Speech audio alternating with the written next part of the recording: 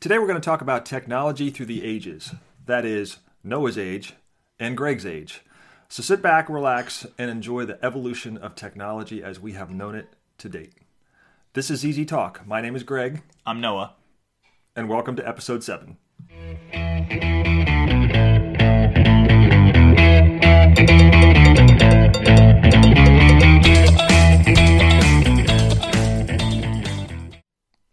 Hello, and welcome to the show. This is episode 7 of ZZ Talk, so thank you for sticking with us. And today, of course, we will be talking about technology through the generations. That is the generation of Gen X, which is my father, and Generation Z, which is myself. Now, Generation Z is 1997 to, I believe, 2012, so I do fall squarely within that category, even though I haven't been holding a smartphone for my entire life. But with that, we're going to talk about the differences in generational perspectives within our technology, and then we're going to describe our top 5 favorites. So let's go ahead and start with my dad.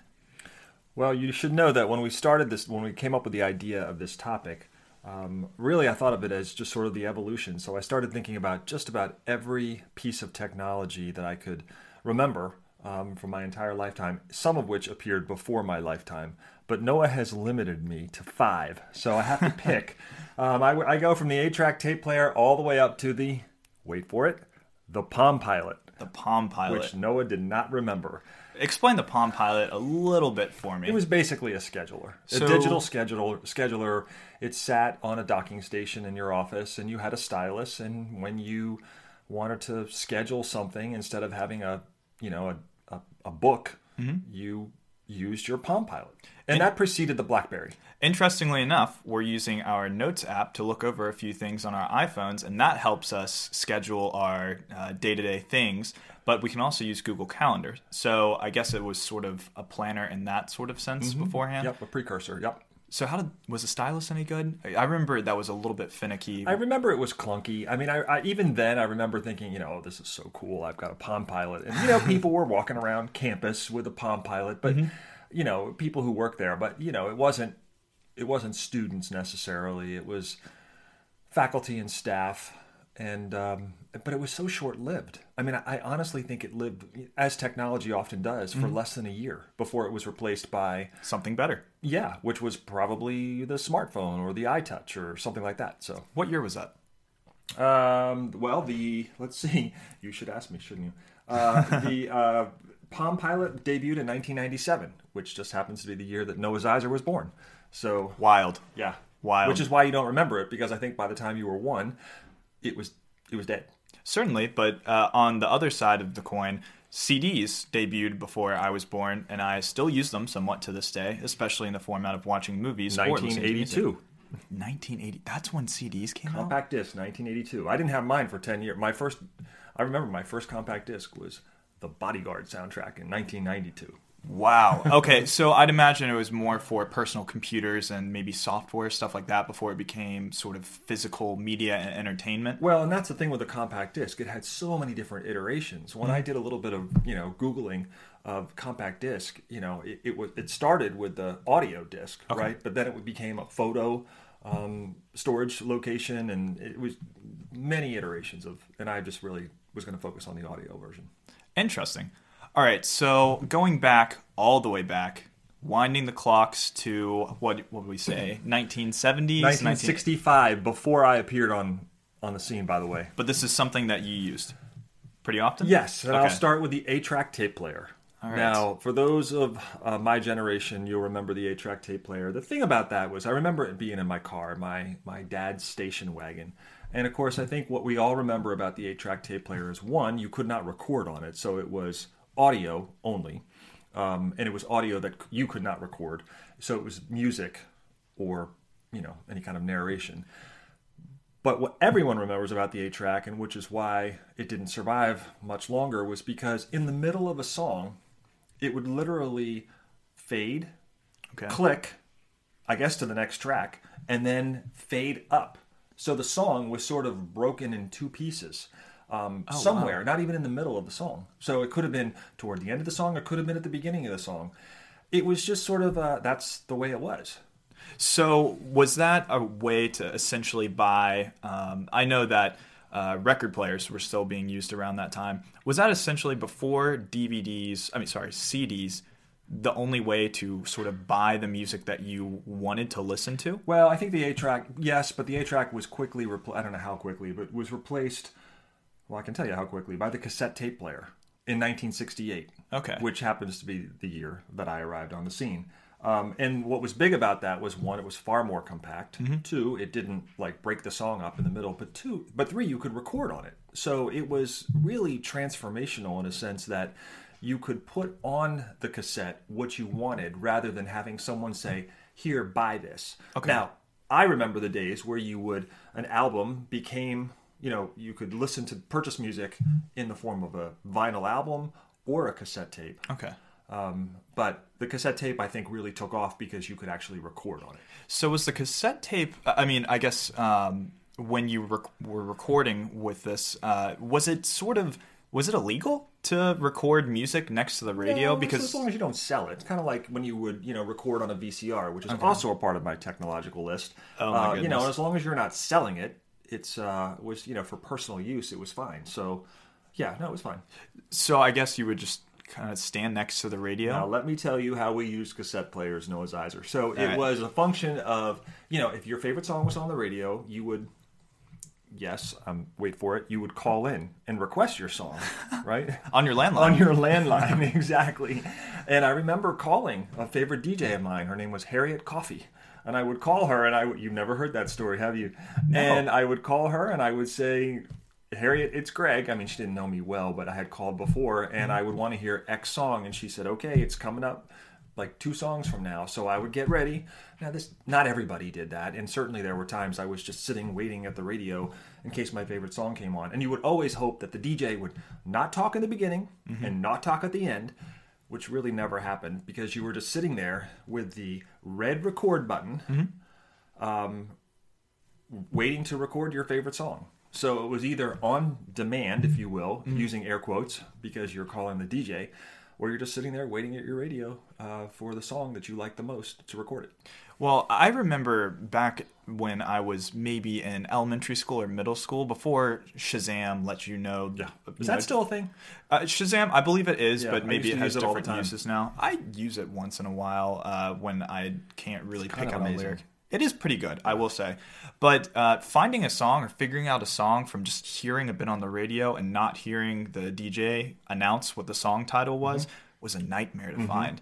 And I can't imagine what that was like before the internet, at least in the 1970s, because for me, I remember I would just sit there listening to G105 or the top 40 stations, just listening and hoping that the chorus would give me a hint as to what the song was called, or if the announcer would say the name of it. Because remember, if you didn't know the name of it and then you didn't hear the DJ say it, you were like, "Oh, I really like that song. I just wish I knew the name of it." So would you say that made music definitely more accessible, but would you say it allowed you to discover more, or at least get into different types of music more, or would you say it just allowed you to listen to what you wanted in a way that the previous iteration could not? Probably a little bit of both, but more of the latter. It really just sort of, it probably further cemented people's like of different genres of music. Okay. So from there, I'll just go from audio to video. So the next big thing was obviously the Betamax / VHS. That debuted in 1975. And I remember we never had a Betamax, but by and large, Beta was considered the superior technology, I think, for clarity and sound and all that. But it really went obsolete pretty quickly. The video cassette recorder, VCR, really became mainstream.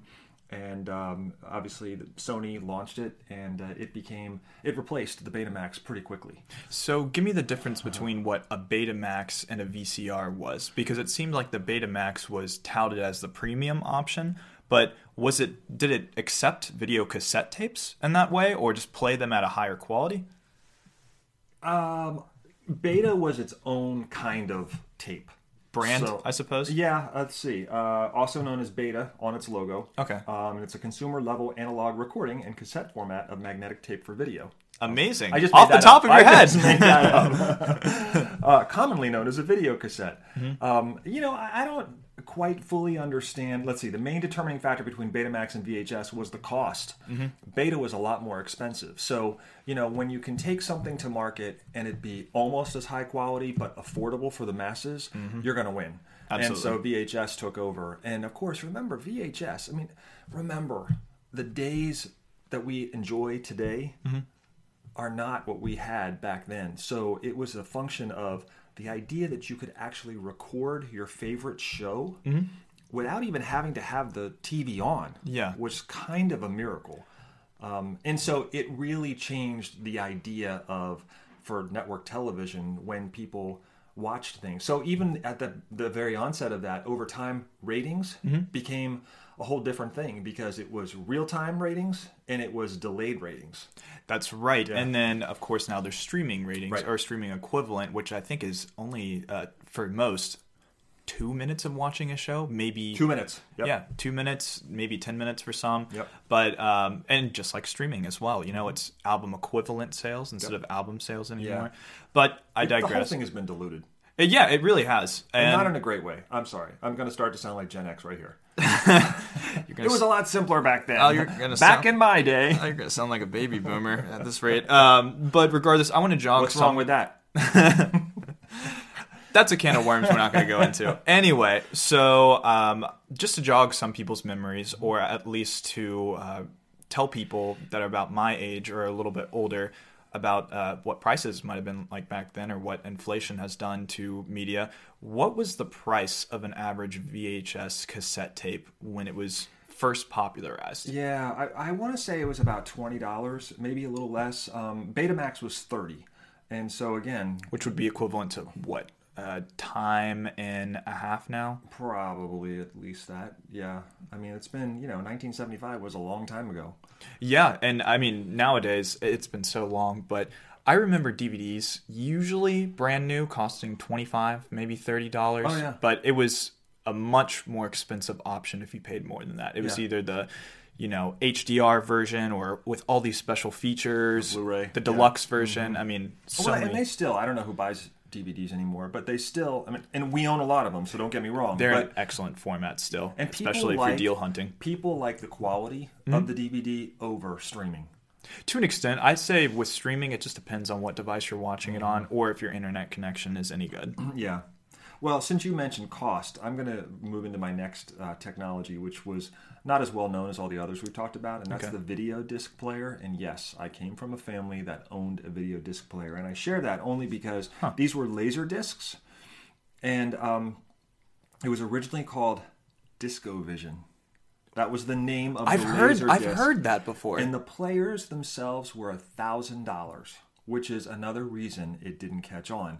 Now, I don't know how in the world we had a video laser disc player, but I remember... Didn't you say Pop-Up won a contest and sort of sold like a camper and was able to, Yeah, but that was two different decades. Well, maybe he saved a lot of money from it. The it was camper and everything was before Greg. Maybe he was like, there's some cutting-edge piece of technology where we're going to be able to buy this one day. Well, I will say we did think we were kind of the cat's meow having this laser disc player, but the problem was that the discs were heavy. You never saw the disc because the way you inserted them in the front of the DVD player, you can't see how I'm acting this out now, right? But and they would skip all over the place. So... it was just technology that probably had not been perfected before it came to market. And ultimately, I don't know too many people who had it. We spent, the discs were $50, $60, $70. And, how many times can you watch a movie? I can't watch a movie more than once or twice, unless it's Star Wars. I would say we've already established I would say back then people probably rewatch things far more often because of the limited selection and maybe availability of certain things. Yeah. But I think you're also right in the sense that convenience always trumps price. It does. And I would even even put a price say on convenience. Exactly. I would say that. I would also say quality in many instances. Yeah. And even though this was cutting edge, it sounds like it was a prototype. And it was maybe the first of its kind. But if you can't have something that works consistently and is also expensive, something like that has to be perfect. Right. And, when you're introducing new ways to, I guess, digest entertainment, was it early 80s, mid 80s, I 1980. suppose? Early 80s. I'd say probably the only thing that was worth that much money was at least some type of computer. But then again, not many people had PCs at home back then, I would say, right? For sure. I just learned that the first laptop came out in like 1981. Yeah. Now, let me finish up my list of 5 things that we talked about, probably more than 5, but since this was a perfect segue into my final piece of technology, which really took off because it was accessible, it was affordable, and that was the Sony Walkman. The original name of the Sony Walkman was... The Discman? The Soundabout. No, the Discman was higher technology that came after because CDs were coming into prominence rather than just cassettes. The names for these are so funny because they would never go over well with the public nowadays, I feel like. Well, there were some concerns at the time that Walkman was gender specific and that it might not appeal to the mass audience. Was this the 90s? No, these came out in 1982. Is this true? 1979 was the first Walkman. Did people have the same concerns with going to see The Running Man? I do not. I cannot answer that question. But I remember. I mean, that was when you're okay. So remember, you went from vinyl to cassette, and now cassettes are portable. So you can take your music with you, and you can take the music that you want or the music that you purchased. Hence, Walkman. Exactly. Traveling. And so it became synonymous with running and just travel in general. And you know what the most popular color was initially? Red. Yellow. Maybe I should stop guessing when you ask me a question. Well, you weren't there. But yeah, so I mean, if you think about just sort of the evolution of technology from just prior to my arrival on the planet, from the cassettes that or not the cassettes, but the 8-track tape players, all the way through the Walkman. And there's so many other things that follow that, but I'll spare the listener and spare you, and we'll let you take it over since you arrive in the age of the iPod. Of course. Well, I feel like I'm talking to somebody who just came over in a time machine. I did, yes. In fact, all of my notes here were on stone tablets. Stone tablets, right. Yes, of course. But now there's better ways instead of writing on papyrus or stone tablets. And you've learned. It's called a Palm Pilot, right? It all comes back full circle. Right. That's something we do learn in technology. However, I'm going to go ahead with my generation's top 5 technological advancements. And these are personal picks. These are not objective. I mean, opinions never are. But at the same time, these are the ones that stuck out to me the most. Okay. So the first one that I'm going to go with is probably the earliest piece of technology that I consistently used aside of a TV. And that is the LeapPad. Now, people probably aren't incredibly familiar with the LeapPad, and it was a learning tool.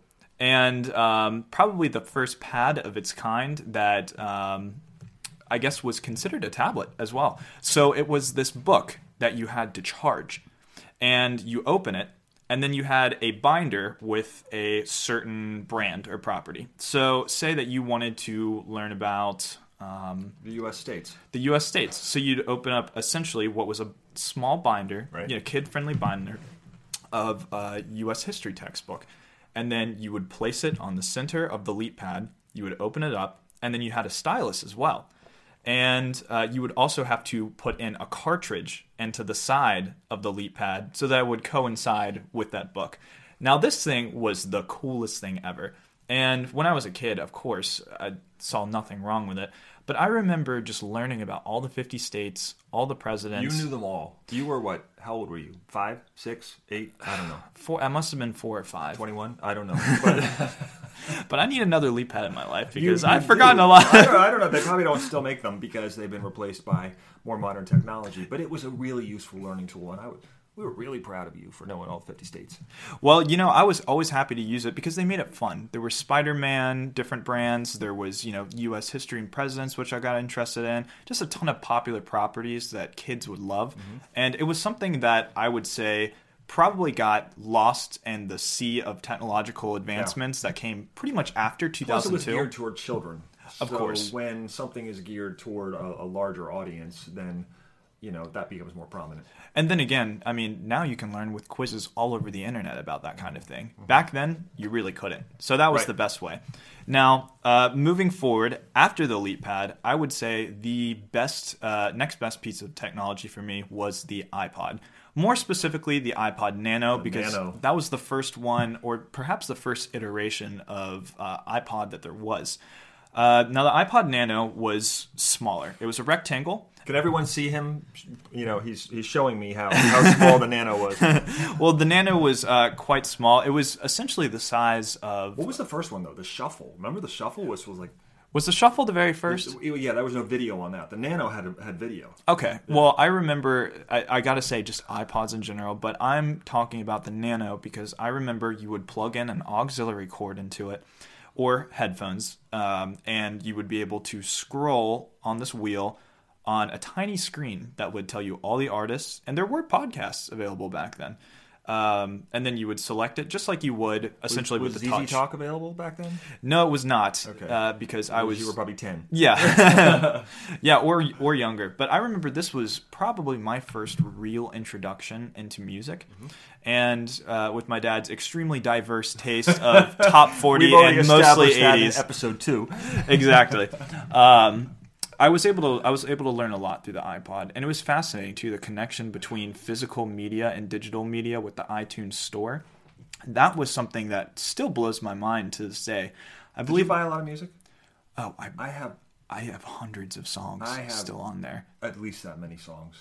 And we can't do anything about it in retrospect, but it was incredible that we were able to do that. Those 69-cent song sales, you were always looking. There were always the not very good songs, but you'd find a gem every once in a while. For the good ones. But being able to preview your music and then take something from the internet and then download it onto your physical object, that was crazy to me. And I used that format. Eventually it turned into an iTouch in 2010 or something like that. But it was groundbreaking, and I would say that's what really got a lot more people into music accessibility and just discovering different artists. Because now you could hear about an artist from a friend and you could just search it up. Or it would do suggestions for you. And they added Genius. People started listening to podcasts. And, I mean, the rest truly was history. That's right. I forgot Genius, yeah. Yeah. So I would also say that the following next greatest technological achievement is social media. Everybody uses social media. Social what? Social media. Oh, okay. I've heard of it. Anyway, so social media obviously started essentially more so with MySpace and blogs in the early 2000s, but... I'm still looking for you to friend me on MySpace. I don't think I ever had a MySpace. Neither I think my time had... MySpace's time had passed by the time I was really old enough. Ask your parents' permission before going online was still a thing as well. The answer is no, Noah. That's why we're recording this offline. But regardless, social media has been a double-edged sword, to say the least. It was a really fun discovery tool to be able to interact with both friends, a close network, and occasionally strangers when it was debuting first. I didn't have a Facebook until I was a senior in high school, so it had been popular for a long time. But now you can advertise with Facebook. You can run entire businesses on social media. And I remember... spend a lot of money at work. I agree. Advertising on social media. Yeah, I mean that's essentially how you search and screen for people nowadays.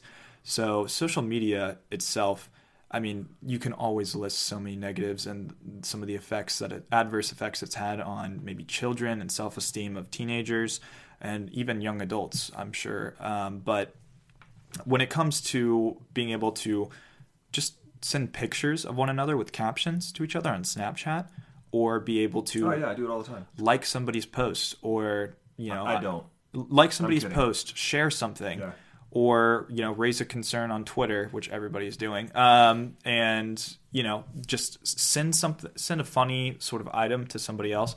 I think it's incredible that you're able to do that over the internet, and everybody's doing it today. Still, it's more popular than it's ever been, and I think Facebook actually has over 2.7 billion active users. Yeah, I keep the Facebook account because it's sort of a journal of my life. I haven't posted a whole lot in the last year for obvious reasons because we haven't done a whole lot. But at the same time, it's nice to have those memories or those that you're commemorating at different milestones of your life. And I would say for social media, they are not essential to use, but they are always essential to have.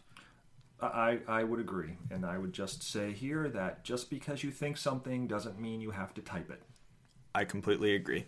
So moving on, my next one is streaming and smart TVs. I think these are kind of concurrent because it sort of goes into making a better version of physical media and movies and how you watch them. So smart TVs, my first experience with a smart TV was in 2012, where I visited a friend's house and he said, Me too. Yeah, and he said... Same house. Yeah. I was like, oh. He said, check out this TV, and he was playing a Call of Duty game on it, and he said, hi, TV, and the TV actually just started up and asked him what he wanted to do. Which sounds so amazing. Because Siri was brand new back then. Right. Yeah. Yeah. I mean, it sounds like typical now. Yeah. But in 2012... And the resolution groundbreaking. Was lifelike, because I think at this time we still had our old TV that y'all got on for a wedding present, I think, and we also had the plasma screen TV, which they don't make plasma screens anymore, right? I don't think so. Yeah, it was considered HD at the time, but the quality was, it was just fine. This, you watch animal documentaries, you watch any TV show or play any video game on it, and it is just lifelike. It was almost photorealistic, just the movement and the fluidity of it. I was blown away. And by the same measure, streaming, of course. We've talked about streaming services, and I think everybody uses it. And if you're listening to this podcast, you're probably streaming it. So, or you are most definitely streaming it, I would imagine. But it's incredible how much you can find movies, TV, music, podcasts, just by being able to type it in on any one of your 4 or 5 favorite apps. There's almost nothing that you don't want to watch that you can't find, that you want to watch that you can't find. You know, you can just type, where can I stream this? As you know, we don't have satellite or cable anymore. Mm-hmm. All we do is stream stuff. And frankly, that's serving us just fine. Yeah. And my final technological advancement, it is actually, I was going to choose Amazon, but it's not going to be Amazon. And I'm waiting, Noah. What is it? I'm going to say Uber. Uber is probably the most obvious thing that had a need for it, and mass culture, especially in cities, for the longest time, but was only truly introduced in the early 2010s, I would say. Mm-hmm. I want to say 2012 maybe was the probably the first time I ever Ubered was 2015. Yeah, exactly. And I don't Uber too often unless I'm staying in a city for a while or doing that. But I mean, just think about it. Uber has paved the way for people being able to get more to eat, giving restaurants more business, or bars, for that matter, too, a safer way to get home rather than relying on a designated driver and cutting down on drunk drivers. Not to say that still isn't an issue, but back then, when you went out drinking and you had more than you expected, then your only way home was walking or finding maybe a taxi home. Mm-hmm. And Uber's streamlined, they made the old taxis into something better. And that's the crux of technology. Right. It's always improving upon an existing idea. Mm-hmm. So I think that Uber is truly incredible, even though I don't use Lyft or, services like that very often. It's great to be able to know that wherever you are, you can probably find a ride home. Now it's up to you if you want to trust that person. But I would say, generally speaking, most of the time, you do have a reliable way of being able to just pull out your phone, call an Uber, and get home. It is kind of amazing that on demand you can call an Uber. You can do all of these things that, frankly, you couldn't 10 years ago in some cases. I would say so. And in your case, in 2015, maybe you were being picked up from an airport or driven to a hotel, which is great. You didn't have to call on a colleague or find a taxi. Right. You could just do it straight from your phone. Yeah. I think being able to go out and party with your friends, especially in the sense of drinking, it has helped that a lot. Mm-hmm. So more people are able to go out and stay with their friends, and hopefully be more responsible as a result of I agree. Yeah. And become more responsible because they have that option. So I think everybody needed a ride at some point. Up until Uber really started, you had to rely on somebody or you had to walk, legally speaking. Yeah. So I think it's an incredible service, and I'm amazed that people didn't think of it sooner or implement it well in a way sooner, but I wish I had thought of it, and I think now it's worth, I think it got bought for $4 billion or something like that, or it's valued at $4 billion. That's amazing. I have a quick story and then an honorable mention, and then we'll go. All right, sounds good. Okay, so the quick story is this. Have you ever heard of the show The Office? Of course I've heard of The Office. Okay, I'm just checking. Have you? Oh, yes. Anyway, I've been listening to several deep dive podcasts by the guy who played Kevin. And he does some interviews with different cast members. And one of the things I learned... Kevin from The Office? Yeah. He made $1 million off of Cameo this year. It's an app where you're able to pick your favorite stars and have give them a script, and you can send it to your friends, spouses, or colleagues, saying whatever you want, addressing them directly, like happy birthdays or just general messages. That's cool. Yeah, he made $1 million. How great is that? Well, what's really interesting about this podcast is because you're getting deep interviews for 30 minutes or so with each of the cast members. And one of the things they attribute the rise of The Office to, which is now more popular than it ever was when it aired, right, even though it did win a couple of Emmys and Golden Globes, is the onset of technology. It was not popular until the video iPod and iTunes started finding its way.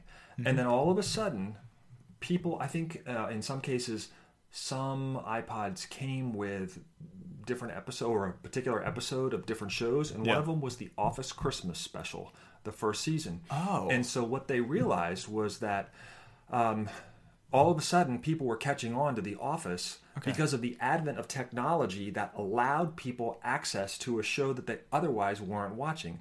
They were watching this on their iPod, and they liked what they saw, and they went back to find it on television. And it grew its audience that way. And I thought that was really interesting because I didn't watch The Office when it was on originally. I started watching The Office, I think, right before the final season started airing. And I do remember it gaining really huge amounts of attention because more people were online and able to talk about it, and it had time to set in. Yeah. And it's truly incredible to think about that because The Office is essentially the television equivalent of comfort food. We should really do some episodes on The Office. I agree. We can analyze because no podcast has ever done that before. But I think one specific episode is the one that we should analyze completely. I don't know. Maybe the Dinner Party season 4. I don't know. Yeah, it's like a season 4 Anything or something with like Jan that. Levinson Gould in it. We're gonna have a lot to say on that. Okay, so my honorable mention, real fast, is the camcorder. Because remember, okay, I'm going back to technology here, but the camcorder was the original way to video record. And of course now we all have phones which do that even better than the camcorder ever did. Camcorder retailed for $1,000 to $1,500, and growing up, we took a lot of video footage of you and Luke, just to capture it, and I'm really glad we did. But think about it now. I mean, if and when you have kids, you'll have your phone in your pocket to capture every moment. No, there'll be a chip in my brain that allows me to capture things by looking at them. Probably so. But when you think about it, so it debuted in 1983. Right. And I know that my dad had one, and he basically gave it to us. He allowed us to use it, but I just remember thinking remember them saying to me, be careful with it. Be careful with it. And, anytime you have to, worry about using something, it's really not that fun. But it's obsolete technology because it was replaced by smartphones. But fun fact, and I just wanted to share that. My favorite camcorder moment is when we were watching home videos and it automatically cut immediately to your Survivor audition tape. Now, that could be another podcast episode. That's a ton of fun, and I hope I can actually cut the audio from that so that people can hear it. But essentially what it boils down to is my dad was doing a Survivor early 2000s, I guess, after watching the first season. It debuted in the summer of 2000. Right. So he was doing an audition tape, and to prove his worthiness as a potential true survivor, he used an electric chainsaw to cut down a tree in the video. Well, there are long extension cords that can go to the mainland. I don't know why I didn't. Yeah, it was 2000. Perhaps it was just a meditation on the technology that they used to film it and build every challenge in Survivor. Right. Or maybe perhaps it was just an honest an honest attempt at one of those things. But you know what? That would be really cool if you could do the Amazing Race or Survivor. Luke and I are going to do it. Unless you want to do it. Yeah. I'm fine. Okay. Unless you guys win, then I want some of the money. I need Luke to do it for the puzzles and then me to do it for... Yeah, don't ask me. I have no sense of direction, and I'll have my Noah moments if I'm in the middle of somewhere and getting lost. But we digress. Anyway, thank you so much for listening to our episode. That's all we have for today. We're going to be moving on with more movie reviews later on. It's not going to be a weekly movie review, but more so whenever a big movie comes out. Mm-hmm. And don't forget to follow us on and rate us on wherever you find your podcast, especially... We don't know where you can rate us. Apple Podcasts you can. Okay, but if you listen to us on a place where it asks what you think of us, then... You want to give us 5 stars. Give us at least 4 stars. No, if you like us, Yeah. I'm not telling you to give us 4 stars. The higher the rating, the more we show up in the... Of course, right now we have 0 stars. Right. So, I mean... if we are looking to be critically acclaimed. So if you critics would acclaim us, that would be fantastic. Well, regardless, we appreciate it. And once again, I'm Noah. And I'm Greg. And this is Easy Talk.